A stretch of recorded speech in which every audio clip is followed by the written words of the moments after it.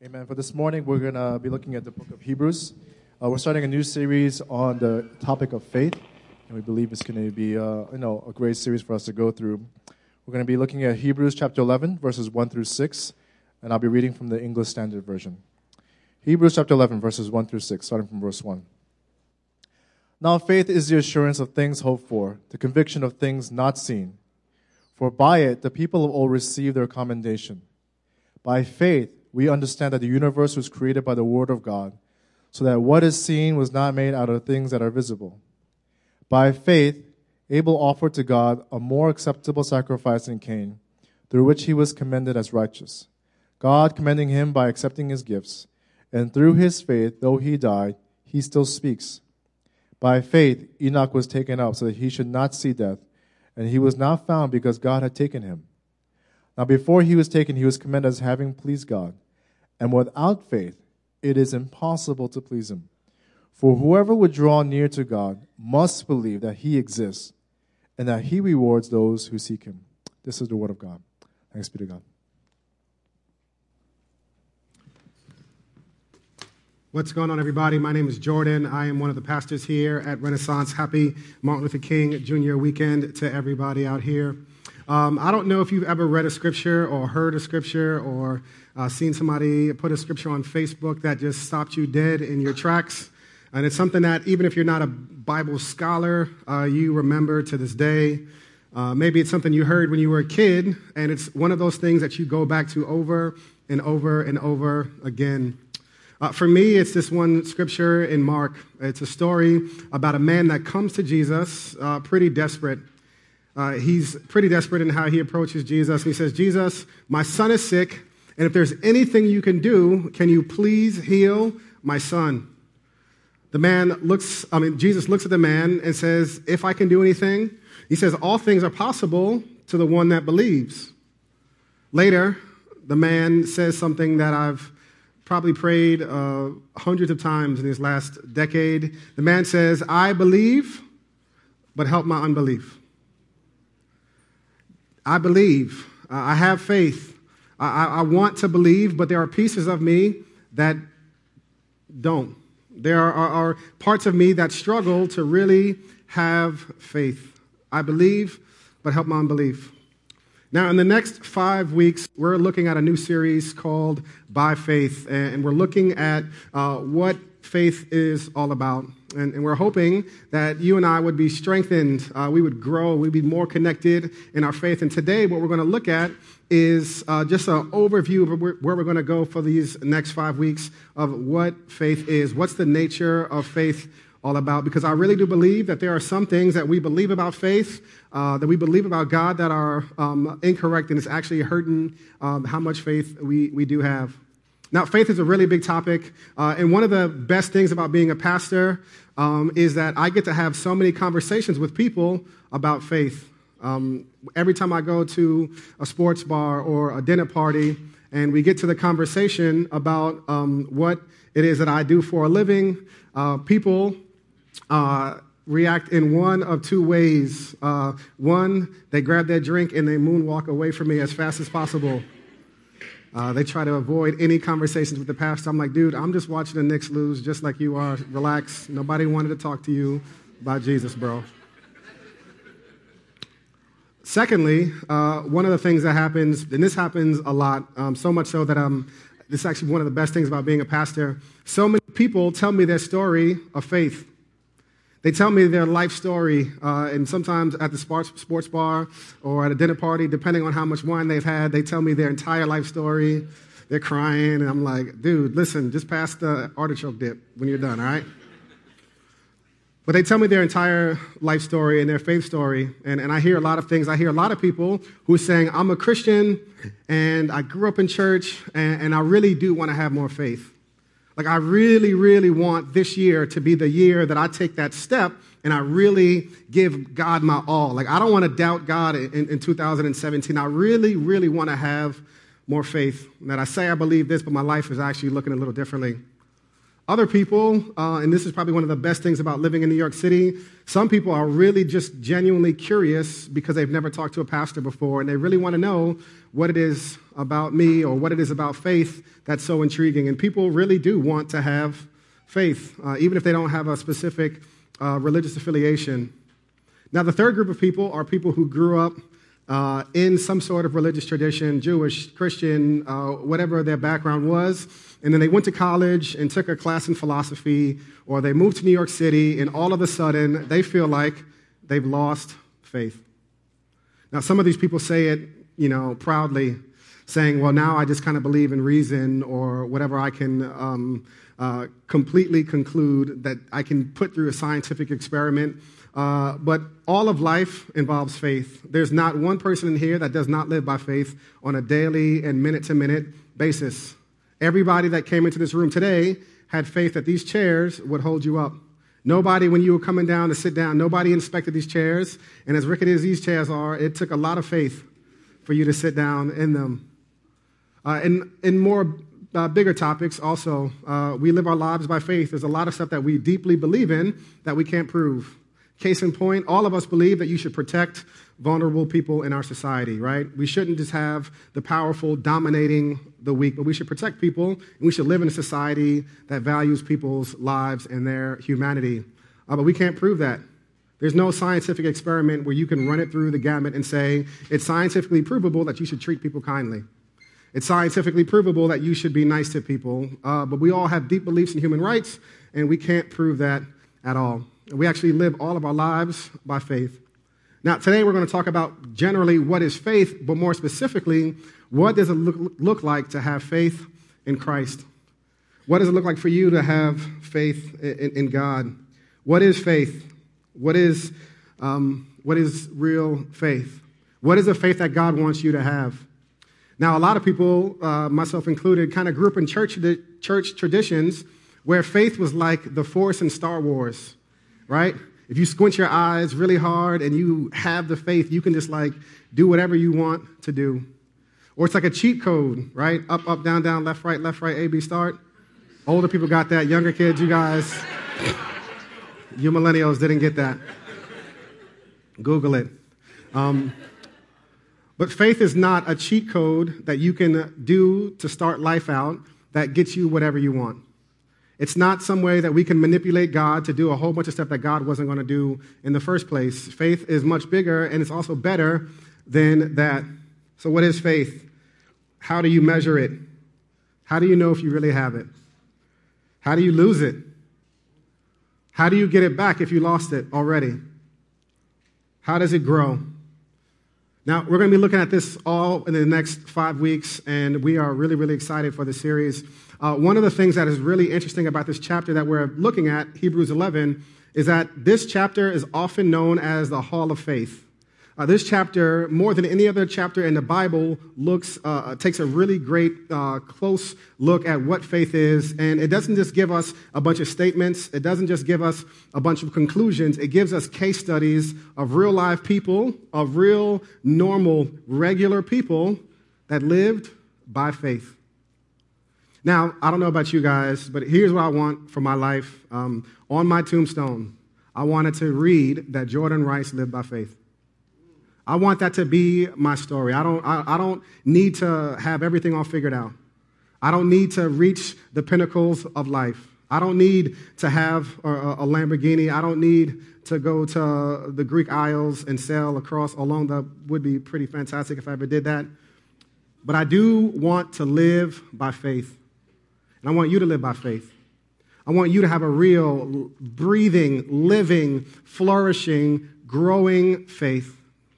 In order for us to do that, in some ways, it might feel like we're taking a couple steps backwards, but we have to take a couple steps backwards in order that we can move forwards. So what is faith? And this is what we're going to see in these next 5 weeks. Faith is confidence in the character of God. Faith is confidence in the character of God. And we're going to look all through Hebrews 11, and that definition might not satisfy you right now, but hopefully by the end of today, and certainly by the end of these 5 weeks, that definition would resonate with you a whole lot more. Faith is your confidence in the character of God. Now, we all want more faith. We all want to have stronger faith. And here's where we're going today. Faith is confidence in the character of God. Now, faith has a number of components. One of the most interesting things about Hebrews 11 is when you read it in the Greek or when you read it in different English versions, there are a lot of different words used depending on the version. They all mean the same thing. We're going to look at the ESV today. Faith has a number of different components. The first component that real, biblical, living faith has is an assurance. It's an assurance. Now, faith is much bigger than a feeling, and it's much better than just a feeling. It's better than a hunch. It's better than an emotional experience. It's better than all of that. Faith starts off as described as an assurance. In Hebrews 11:1, it says, "Now faith is the assurance of things hoped for, the conviction of things not seen." Faith is the assurance of things hoped for. Now, faith is not just a feeling. Your feelings and my feelings can lead us astray early and often. Years ago, I went to the Kentucky Derby, and it was a great time. Throwing a suit with the hat, the bow tie. We don't have a picture for that. Don't worry about that. But while we were there were all of these people that all had a feeling that a certain horse was going to win. This guy came up to me. He tapped me in the leg. He was like, "Yo, kibbles and bits." I was like, "I don't know what you're talking about." He was like, "Number 27, kibbles and bits." I talked to the trainer. Horse is guaranteed to win. It was like 30-1 odds. And he was like, yeah, he was giving me all the breakdown, how this horse did in, when it was 48 degrees or hotter. Like, this horse is guaranteed to win. I have a feeling. I looked at him. I said, "Bro, cool story, man, but I am not putting my money on kibbles and bits." He went to the counter, put his money down, and lost every single penny. That horse came like in last place. It was never in the front of the pack. It was never competitive. And his feeling failed him. His feeling failed him pretty quickly. And here's what a lot of us think that our faith is. We think that our faith is our feelings. And our faith is not our feelings. Faith is the decision to move forward in spite of how you're feeling. Faith is your decision to move forward in spite of how you're feeling. We see this happen so often in marital relationships when they're trying to reconcile, and the husband and the wife are feeling a whole lot of different things. And we're saying, no. Don't rely on what you're feeling. Your feelings will change every other day, and sometimes twice in one day. Faith is much bigger than a feeling. It is the conviction. It is the assurance in the character and the nature of God. Now, so often we confuse faith with a feeling, and we beat ourselves up that we don't have enough faith. And what we're really saying, what we're really meaning is, I don't have enough of a feeling that's making me feel good to move in this direction. And faith is the intention to move forward despite what you're feeling. And oftentimes, it's despite what you're feeling. Now, when you read through Hebrews 11, and we're going to get to some of these characters that we're going to see, we're going to evaluate, none of these people felt like doing what God was calling them to do. None of them felt fantastic about what God was calling them to do. Noah and Abraham, none of these people were excited and so super happy about what God was calling them to do. But faith is that assurance that is not so much bigger than our feelings. And when we read amazing stories of faith, we see men and women that are moving forward in spite of what they may be feeling. One of my favorite stories, Shadrach, Meshach, and Abednego. Although my dad says it, Shadrach, Meshach, and a bad Negro, right?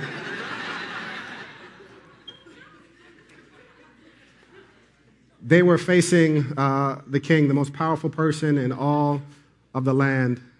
And the king was going to throw them in a fiery furnace. And they were regular people just like me and you. They had to be feeling fearful. They had to be wondering what's going to happen in their life. And they said, "King, our God can deliver us. But even if he doesn't, we're not going to kneel down to your statue." See, their faith, not their feelings, enabled them to commit to what God was calling them to do, to be bold, to be courageous. And it wasn't found in their feelings. I'm sure they were fearful, just like you and I would be. Now, here's what's so interesting about feelings versus having an assurance. The most important thing about your faith, is what you are placing your faith in. That's the most important thing about your faith. What are you placing your faith in? And this is why we've described it as faith is the confidence in God's character, because putting our faith in that is something that will never fail us. It might disappoint you, but it won't fail you. We've told this story before. Imagine two people walking out on the ice. One person walks out to the ice. It's a half an inch thick, and they're so confident. They're feeling great. They saw Crip walking out onto the ice. They're like dancing, spinning around, and they're so confident. They're feeling so good about it. If they walk out into some ice that's a half an inch thick, they're going to fall through and drown. But imagine someone else, and they're timid. They're scared. They're not bragging. They're not boasting about it, but they walk out onto some ice that's 5 feet thick. Now, no matter how weak and puny their faith might feel to them, what's going to save them is not the strength of their faith, but the object of what they're placing their faith in.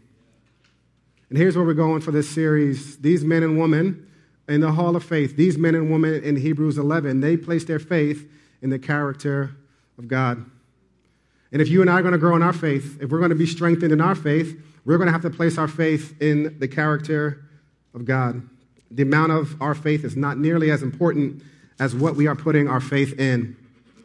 Now, when the Bible talks about the faith that the ancients were commended for, it's not talking about faith in feelings. It's talking about the faith that they were so confident in the character of God that they moved wherever God was calling them to move. Now, one of the things that erodes or chips away faith, and this is why I said we're going to take a couple steps backwards in order to move forward, I want to say what faith is not in order that we can understand what faith really is functionally in our lives. So many times, and I've heard this over and over and over again, and this might be you, and so many times I've heard people say that they're losing faith or they've lost the faith. Or so many times I meet somebody out in the sports bar or whatever, and they tell me that they've lost the faith. And here's what I would say to you and to them, and I want to say this as kindly, as gently as I want to. Oftentimes, we haven't lost faith in God. We've lost faith in our ability to understand who God is, or we've lost faith in a specific circumstance. And one of the things that erodes faith more than anything are unexplainable circumstances. And you might have heard this from your friend. You might have heard, this might be something that you're wrestling through, that I had faith in God until this, and this happened. Or I believed that X, Y, and Z would never happen, and then it happened, so now I don't believe in God anymore. Or this is how I understood God to be, and I know that's not true, so now, since the church I was raised in, since their theology was jacked up, since they were wrong, I can no longer have faith in God. And here's what is so vital for us to get. That in order for us to have a real, living, breathing, growing faith, it cannot be in circumstances. And we would call that circumstantial faith. Because here's what happens. When that circumstance moves, everything attached to it will crumble alongside of it. And this is something that I've experienced personally in my own life. I'm not speaking from something I read in the book, but something I've experienced firsthand. When we put our faith that God would do a specific set of circumstances, we are setting ourselves up to lose faith. And we are not losing faith in God. We're losing faith because we put our faith, the object of our faith was cast in the wrong direction. In Hebrews 11 and 13, the writer of Hebrews says it like this. He gives a list of all of these people, and he says, these all died in faith, not having received the things promised. That there are some people. Now, Hebrews 11 gives an amazing picture of what faith is. Some people, they're in their faith walk with God, they've seen amazing things happen. It talks about people receiving their dead back, God moving in tremendous ways, and God does want to move in tremendous ways in our lives. But then Hebrews 11 also gives us another look at what faith is, and that faith is some people died in faith, never having received the things promised. That their confidence was not simply that God would do X, Y, and Z. Their confidence was not in people, that people would always be this way. Their confidence was not in traditions, or their confidence was not in feelings, but their confidence was in the character and the nature of who God was, and that was a thing that was able to carry them for their lives. And you want to know what the thing that's going to be able to carry you? It's not going to be in our circumstances. Those change. The wind blows our circumstances in different directions every other day.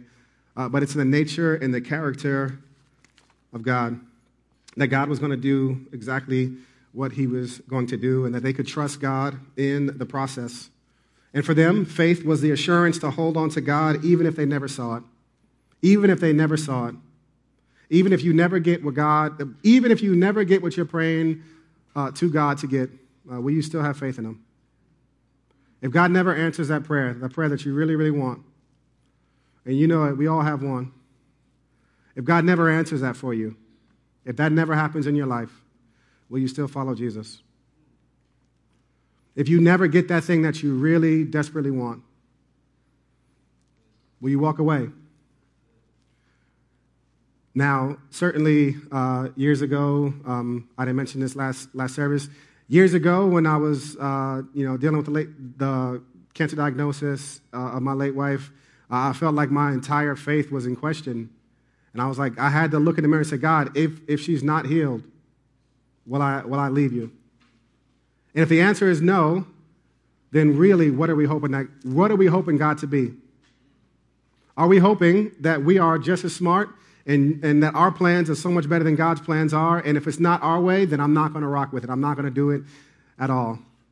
But in order for God to be God, in order for God to be high and lifted up, in order for God to truly be sovereign, in order for God to truly be all-knowing and all-powerful, then sometimes that there are plans that God has for your life, sometimes there are things that God has for us that we wouldn't understand or be able to see. And the nature of true faith is both a combination of God showing up and blessing us and doing things we never thought could be possible. But it also at times means that things don't go the way we want them to go, and we're still going to hold on in faith. And that's the type of assurance that the biblical writer is calling us to have, is assurance in the character of who God is. There's two traps that we fall into. One, in order for me to trust you, I have to be able to understand what you're doing. And the second trap is, God, I need to be able to see it. Now, neither one of those are faith, even though they may mask or appear themselves to be like faith, but they're not. And if that's what we're thinking faith is, you and I are not going to be able to live a life of faith.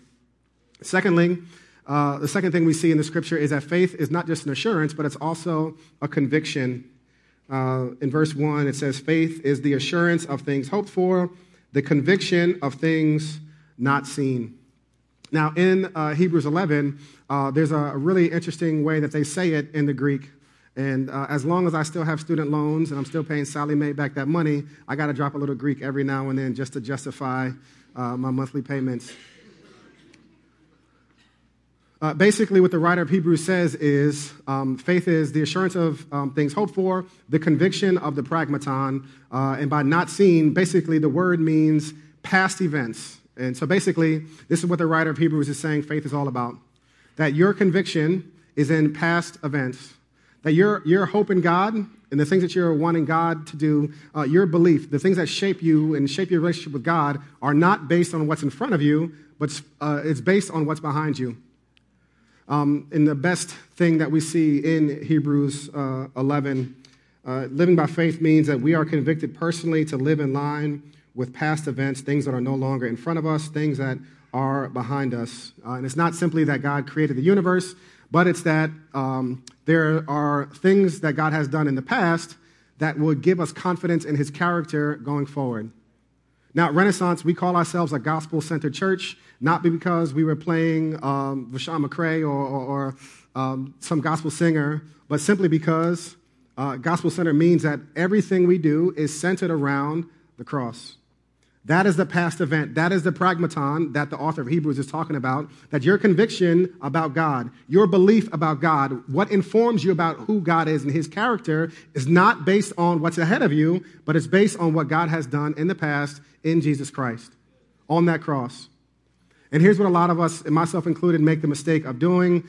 We live our lives based on the conviction of the things that might or might not happen in front of us. And all of that stuff is a very, very fragile bridge. But Scripture calls us to have a conviction of the past event of the cross. And if there's one thing that's going to give you the courage, if there's one thing that's going to give you boldness, and if there's one thing that's going to give you security, if there's one thing that's going to give you confidence that God is with you, it's not going to be found in your day-to-day interactions with people. It's not going to be found in your day-to-day dealings with your job. It's not going to be found in any of that stuff. If we want to get a good picture of what God's character is like, and we say this all the time, we have to take a look at the cross. This is why we gather every Sunday. This is why we tell people to do CBR and read your Bibles daily and have an encounter with God every single day, because in order for our faith to grow, you and I need to live out of a conviction of what God has done for us in the cross. Scripture tells us in Romans 10 and 17, faith comes by hearing and hearing the word of God. And if we're not exposed on a routine basis, we're not exposed regularly to what God has done for us in Jesus on the cross, we're going to feel like our faith is starting to fail us, because our eyes are going to start looking all to the left and to the right of all of the things that are going on in our lives. And the life of faith is living in light of being controlled by what Jesus did. The great event of the gospel proclaims this: the Son of God was born as a human being, died on the cross for our sins, raised on the third day. In other words, living out of a conviction of that, a Christian is one who says, if God is king, then I can't live as if I'm a king. And I'm going to try to stop. If he died for my sins, then why am I living under all of this guilt? On the other hand, if he's forgiven me, how can I not extend forgiveness to others? See, living out of a conviction of what God has done for us in Christ on the cross shapes everything going forward in our lives. Now, not only is it an assurance, not only is it a conviction, but faith also, genuine, real faith leads to a commitment, right? Real faith leads to a commitment. Now, there's two parts of a commitment. One sounds a little heavy, but real faith has to involve us actually making and taking a step, right?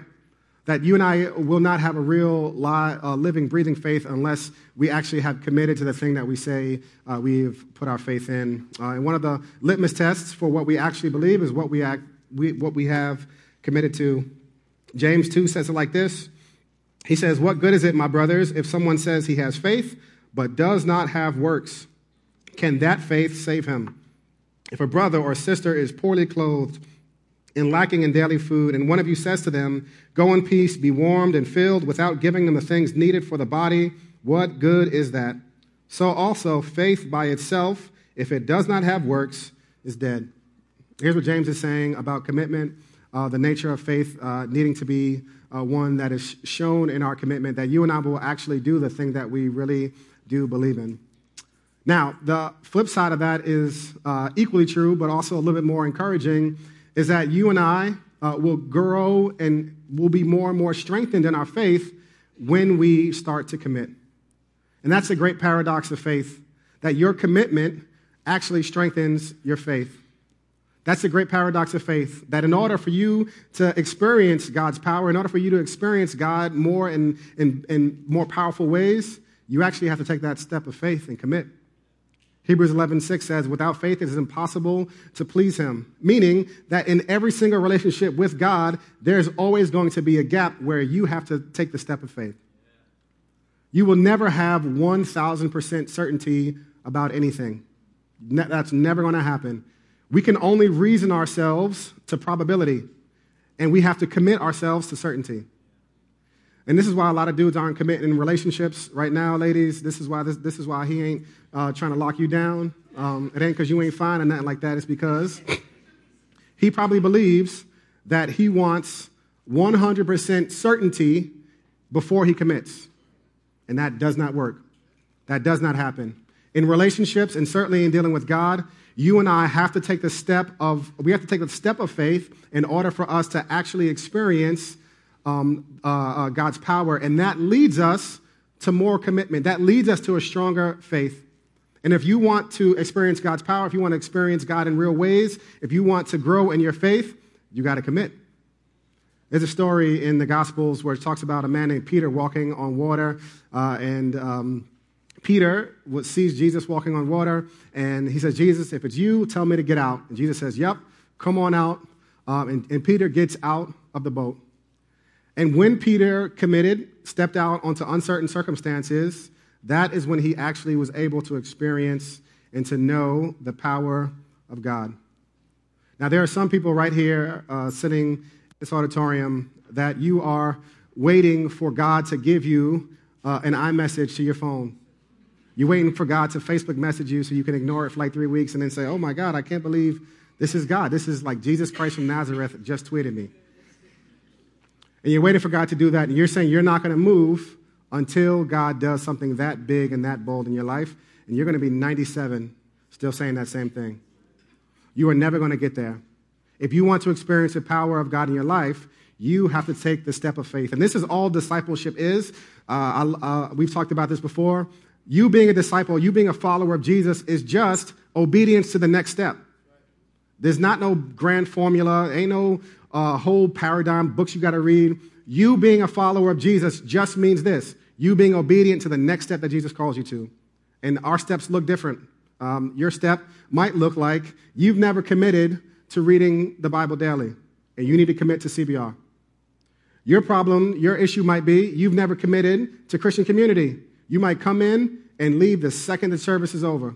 Don't nobody in here know you, and you're wondering why you're not growing. It's because you've never made that step of commitment to be vulnerable in community. And nobody knows you. Nobody knows your hang-ups. Nobody knows your struggles. Nobody knows your frustrations because nobody can actually get access to that place. And God has created the Christian community in such a way that you cannot grow outside of it. Maybe your commitment is to plug into a community group. For others, you've made a lot of steps. You're serving here, you're doing this, you're doing that, but you've never made a public declaration of your faith in Jesus because you're worried that what if I get baptized, for example, and then people see me in the club next week? Then what are they going to say about me? And I can't promise that I'll be out. I can't promise that I'm going to stay out the club, right? Is that? And they're waiting until their faith is so amazing, till they're so incredible that they can guarantee with certainty that they're never going to go backwards, not even a millimeter, before they make that public declaration. And here's what Jesus is saying. Make the commitment. If you want to experience God's power, God's love, if you want to experience the strengthening of your faith, you actually have to make that commitment. Now, our faith and our confidence is in the character and the nature of Jesus. And I love this one story. It's about a guy who was walking across Niagara Falls on a tightrope. And he was walking across Niagara Falls, and everybody was like, man, like so wowed and so entertained by this guy. And then finally he comes back, he walks across, everybody's clapping it up. And then he says, who thinks I can walk back over Niagara Falls? Everybody's raising their hand. He picks up a wheelbarrow and says, great, who wants to get in the wheelbarrow? And there's like alligator arms, like, nope, not me. Faith in Jesus is getting in the wheelbarrow. It's you giving up control over your life. You giving up the direction of your life. You giving up your hang-ups. And in that process of committing to Jesus, we experience his power. We experience his transformation. Now, I don't know what your next step is. I don't know what if there's anything that you've been wanting to commit to that you haven't, and you want to make that step today. Right after service, Aswan and Lester will be around for you guys to talk to when we give the call for prayer. If you haven't made that declaration, if you want to make your faith public and you say, Jesus, I want to commit. Even though I got my doubts, I want to commit to you. We're going to do that today after service. And we're not going to embarrass you or anything like that. You can be able to go to the back room and have that conversation with them. But for us, the other ones, if you've made that public declaration already, what does it look like for you to make that next step of commitment? What does it look like for you to let go of your expectations of who Jesus is and just simply put all of our faith and our confidence in his character? That's the best news of the gospel, that if God didn't spare his own son, wouldn't he not, along with him, graciously give us all things? And it's in that cross that we find the true nature of God that we can put our faith in. Let me pray for us. Heavenly Father, you're good to us. You're good to people who struggle with faith. You're good to people who say the prayer, I believe, but help my unbelief. And God, you've responded so graciously throughout Scripture to people who have wrestled with you. So, Father, today we commit to wrestling with you. We commit to coming back. We commit to coming back to the well, to continue to wrestle in faith, knowing that we will find your power, your grace, your love as we continue to walk alongside with you. God, would you lead us in really clear ways as we go forward? In Jesus' name we pray. Amen and amen.